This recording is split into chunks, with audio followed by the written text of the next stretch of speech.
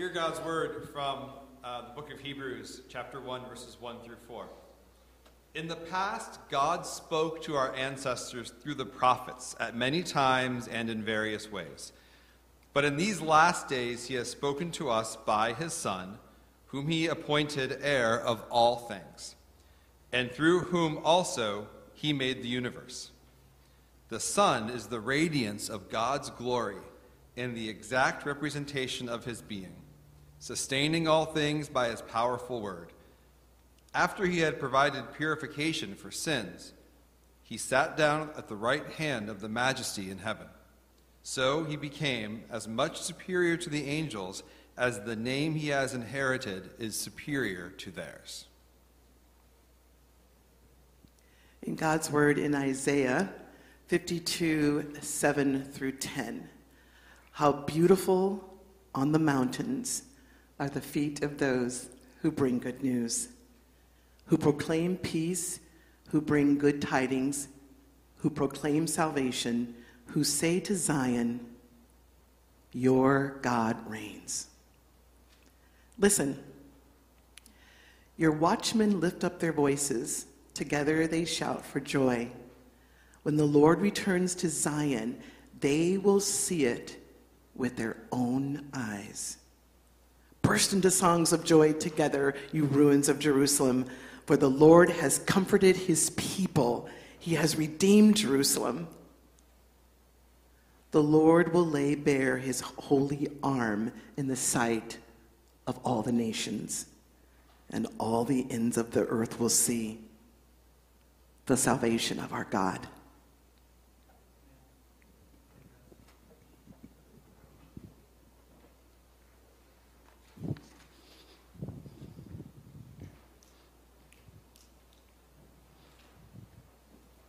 It's stunning when you think about those words that were just read from Isaiah's prophecy, that they were written and shared with God's people in the darkest of days. This was not a description of what had happened. This was a description of what God would do. And God's people, their first response was probably to find it simply unbelievable. Unbelievable. Good news. Good news. The temple has been destroyed. There's been a war. I've lost everything. I've lost family members. I've been deported across hundreds of miles of desert to a foreign land where I do not enjoy freedom. I'm homeless. That's what exile means. And there are these words that come. Good news. Rejoice and be glad. All the earth. During this Advent, we have been exploring how God, speaking through the prophet Isaiah, expanded the imagination of God's people. To even be able to envision what God is currently working on and how God will bring them salvation as promised. Images. We talked about the branch that grows out of a dead stump. We talked about that image of light illumining the darkness. We talked about a vision of the world where there was peace. Peace that is so unpredictable and unbelievable that it's like wolves and sheep sitting down together in a field and no one getting hurt or eaten. And yet on Christmas Day, we hear this word from the prophet and we rejoice because we know that it happened. This promise was fulfilled in Jesus and in everything about Jesus from that moment on, and that story is continuing into eternity. Jesus is born. Jesus is here. God spoke through the prophets like Isaiah, and now God speaks through God's very own Son, the Messiah. Now that the Son is born, this is how God speaks. When Jesus speaks, it's God speaking to the world. The book of Hebrews in the New Testament was written to help people understand how Jesus was the fulfillment of Old Testament prophecies of the Messiah. The child born in Bethlehem, yes, but also the grown-up Jesus, the one who called disciples to follow him and who taught and who healed and who fed, and also the one who suffered as was prophesied, the one who went to the cross and then rose from the dead and then ascended into heaven, where Jesus, as the great high priest, continues to pray for us full time, intercede for us, to care through the Holy Spirit about what we are going through on this earth. That's what Jesus is busy doing right now. But here's how the book of Hebrews starts off, because it's very much a Christmas message. In the past, God spoke to our ancestors through the prophets at many times in various ways. But in these last days, he has spoken to us by his Son, whom he appointed heir of all things. Whatever Jesus says, God's saying, that's me saying that.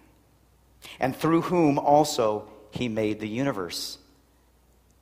This is Christ, the eternal Son of God, begotten of the Father before the world was made. God entered human life when Jesus, God's Son, was born. We call this the incarnation. The Word made flesh, incarne. It's one of those things where learning a little bit of Spanish helps us understand the Bible. Carne, meat, flesh, incarnation. The Word, God, made flesh. As a human being, Jesus had eyes. I guess we could have chosen any body part to talk about. We've already talked about feet today, and that's in our text. But also in our text from Isaiah is the function of eyesight. And so it's important to recognize that Jesus, God's Son, had eyes. God saw the world and human life through Jesus' eyes. I want you to close your eyes, if you will. And I want you to imagine being Jesus, the infant Jesus, sleeping, maybe for an ever so short time, and then laying in the manger and opening your eyes and seeing the face of Mary and the face of Joseph. Imagine that. Imagine opening your eyes and seeing what Jesus saw. Now, of course, it's in our imagination. We don't know exactly what Mary looked like or Joseph looked like. But we might have an idea of what it looks like to see a beloved, loving face. That is what God saw through Jesus' eyes. Now imagine what God saw through Jesus' eyes. God saw through Jesus' eyes when Herod's soldiers were dispatched to Bethlehem to kill every child under 2 years old so that they would absolutely kill Jesus. And on that hurried flight to Egypt, Joseph, being warned in a dream by an angel, refugees now, on the run, going to Egypt of all places to be safe. God saw the plight of a refugee family through Jesus' eyes. And the entire gospel is filled with moments where we can recognize that God sees the world and human life through the eyes of Jesus. Well, the Bible doesn't tell us how well Jesus' eyes worked. He lived to the age of 33. in that era, was it old enough to need reading glasses? Presbyopia. Well, however well Jesus' eyes worked, here's one thing we do know about Jesus and eyes. We do know that he had a heart for helping people whose eyes didn't work very well. Think about all the different stories, multiple stories in the Gospels, where Jesus helps people regain their sight. Think about the people in our world who help people regain their sight. One of his favorite miracles, restoring sight to the blind. Well, not only did Jesus see, but he was seen. The Son was seen on the earth. Hebrews 1:3. The Son, who is the radiance of God's glory and the exact representation of his being, sustaining all things by his powerful word. People saw Jesus with their own eyes, and they remembered what they saw. Do you have memories that are just burned in your memory that you, like when you think of those, it's like just watching a perfect videotape? That shows my generation. I just called it a tape.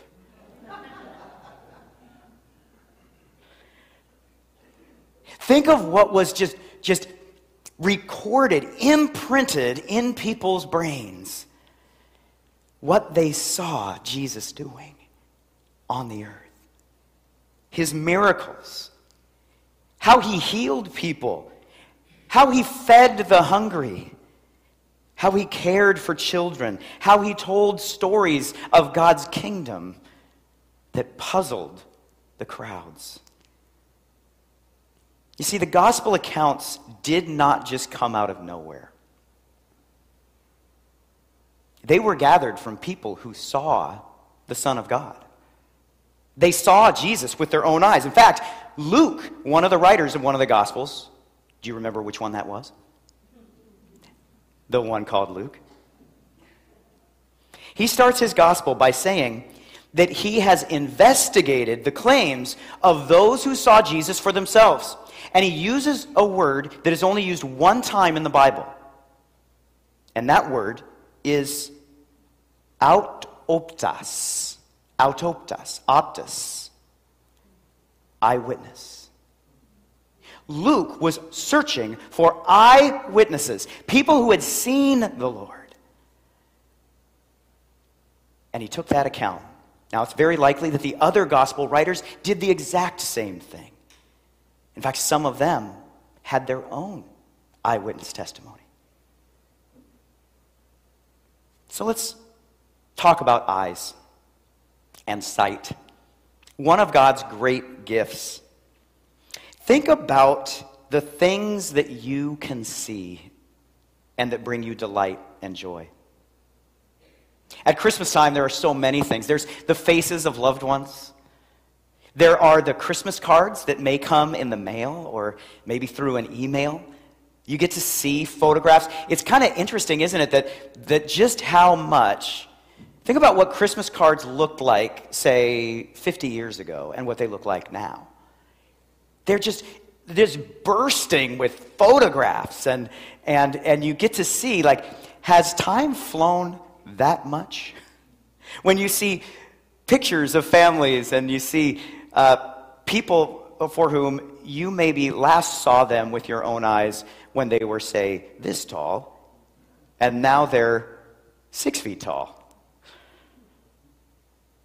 Think about Christmas. Think about the lights. Think about trees. Think about all the joys and the beauty of God's creation.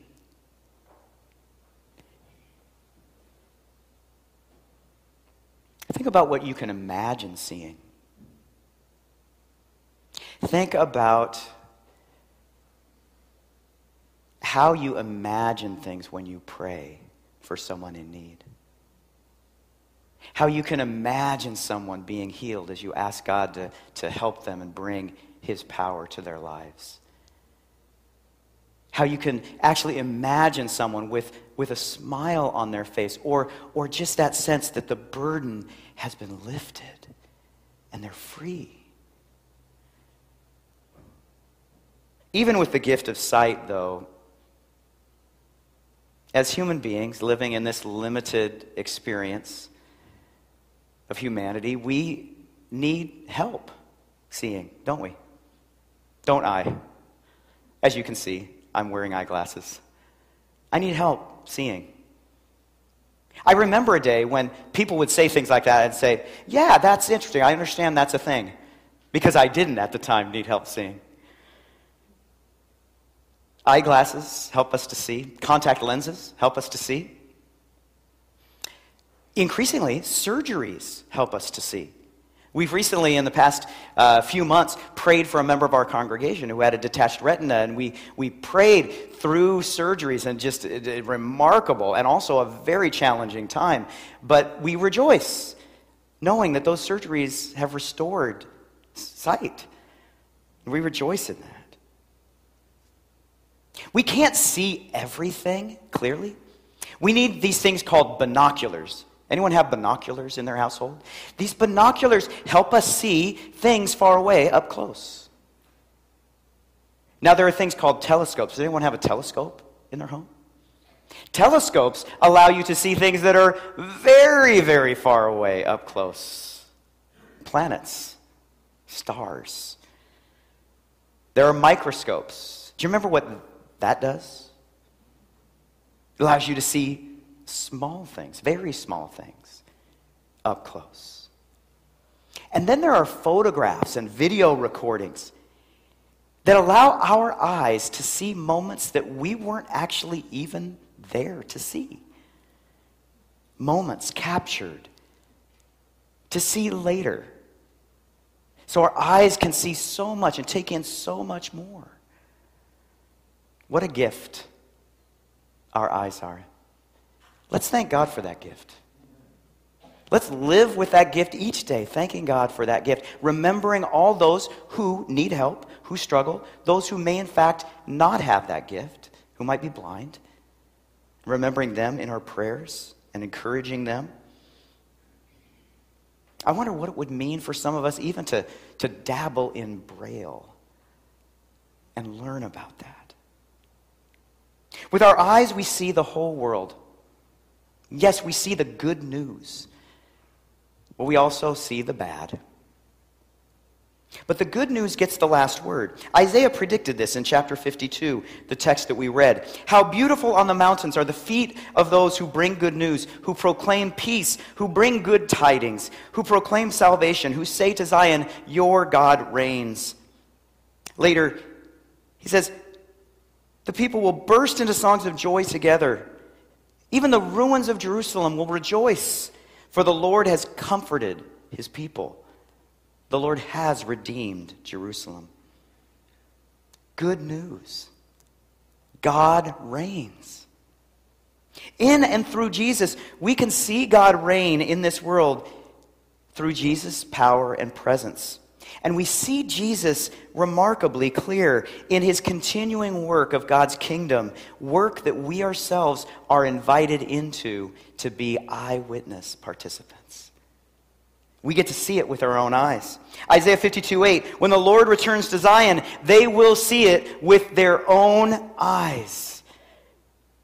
And verse 10, all the ends of the earth will see the salvation of our God.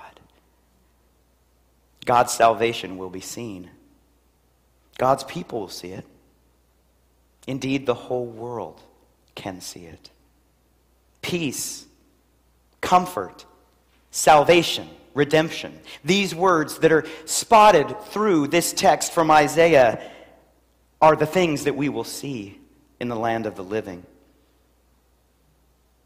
Redemption means to save someone and restore them from the consequences for something bad that has happened. Maybe even their own fault. To be redeemed means to be brought back from that and restored fully. And this is what the writer of Hebrews means in verse 3 of chapter 1 when he speaks of Jesus after he provided purification for sins. The writer of Hebrews goes on throughout Hebrews and talks in depth about how Jesus actually accomplished this, purifying us of our sins. What in the world? When we truly understand ourselves to be sinners, when we know what that is, and when we know that we are a sinner, that's something that we might find unbelievable. That I could truly be redeemed from the consequences of what I've done. And yet, these words from Scripture give us the imagination to see that, yes, indeed, this is the power of God working through Jesus. Redeemed. Lives made brand new. Well, how can we see? We can see God's work with our own eyes. And I think one of the best ways to do this is to personally get involved in the mission of Jesus in the world today. Be there to see it. To see it with your own eyes. If you can't be there, fill your eyes with images, photographs. Fill your eyes with the written word of stories from the mission field. And so I want to encourage you with something to consider for your New Year's resolutions this year. To watch the good news at least as much as you watch the news. I'm going to go out on a limb here and say that the news that you see, and this really doesn't matter where you watch your news, across the board, that news is not reporting the full story of the good news in the world today. The good news of the gospel. The good news of Jesus, through the power of the Holy Spirit, working through people who are a part of Jesus' work in the world today and on into eternity. You know, there was a Christian author, late 19th century, early 20th century, named Charles Sheldon. He actually was the one who coined the phrase and kind of wrote the book. He wrote a book called In His Steps, where the phrase, "What would Jesus do?" came into popular understanding. During this time, he actually spent some time as a newspaper publisher. His home base was Topeka, Kansas, and he did an experiment. And for a week, he was in charge of the Topeka paper. This was the real paper. Now, I realize as I'm saying this, that in a way, he was kind of acting like Elon Musk has been acting lately. But the comparison stops right there. What he did was, because he was in charge of the paper, he was able to say, what we're going to do is we are going to have a week where we report the news in our paper as if the "what would Jesus do" was impacting the editing process. So the stuff that got on the front page was not the latest political controversy or the latest gossip of the community. It was the fact that at the time there was a famine in a particular part of the world, and reporting on the various Christian groups and ministries and missionaries who were mobilizing, churches that were gathering funds to get money to these people so that they might live. And why did they do that? Because Jesus did that. Because people saw Jesus feeding people with their own eyes. And so they asked, what would Jesus do? And so we can ask that as well. As we're watching the news, remember to ask this question: where are people feeding the hungry? I want to see that. Jesus did that. I want to see that. If the news we're watching never reports on people feeding the hungry, you've just got a lot more looking at the good news that you need to do to balance out the news that you're watching. Because the good news is there. And being a part of a community of faith, a congregation, is how you can participate in the good news. That's one of the real blessings of being in the church, isn't it? That you can be a part of it. I want to lift up one thing that you're going to learn a little bit more about in the current coming up in January. I'm going to give a shout out. Mary, you know where I'm going with this. Is Operation Night Watch. One time a month, a group from North Creek goes and feeds the homeless of Seattle. That's pretty simple. And those who go are eyewitnesses of it. Not only eyewitnesses, they work with their hands, and they prepare the food, and they talk with people, and they engage.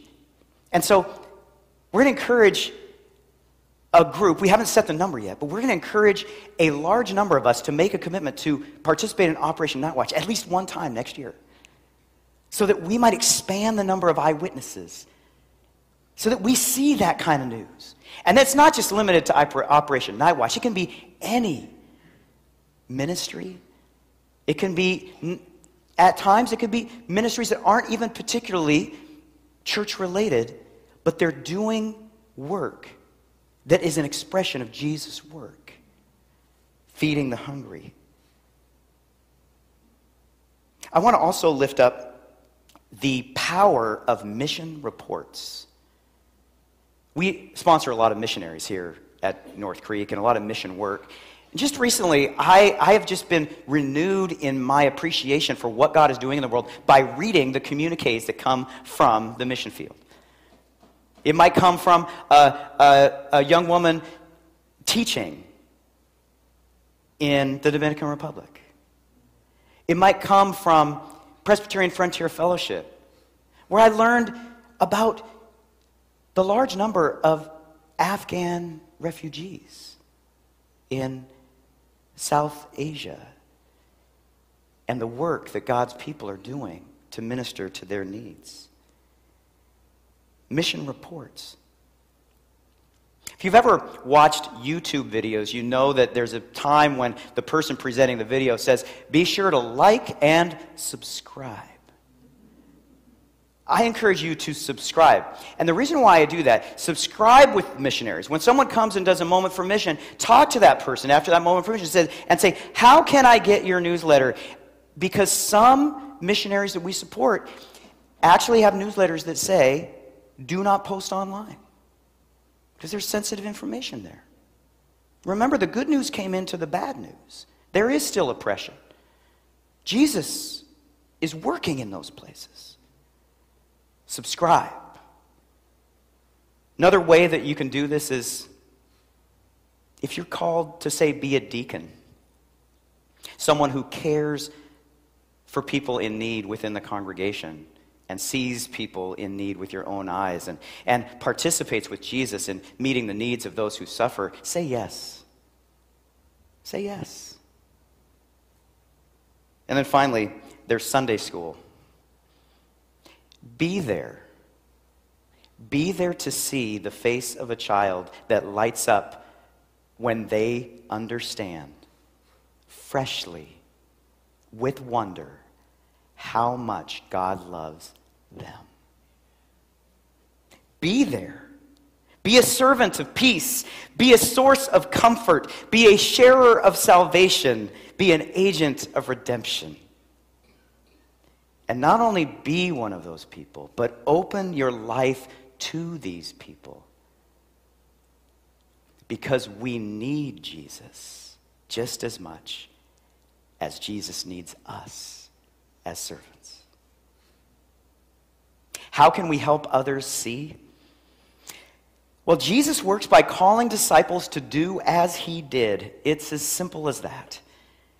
And it goes back to the incarnation. God came to be with us by entering into our human lives, spending time with us, seeing life from our perspective. And we can do that in others' lives. Enter their lives intentionally. Pray for them. Help them out. And be there through the good days and the bad days. The times when conversations are easy and times when conversations are hard. What we will discover is that Jesus is here, Jesus is there.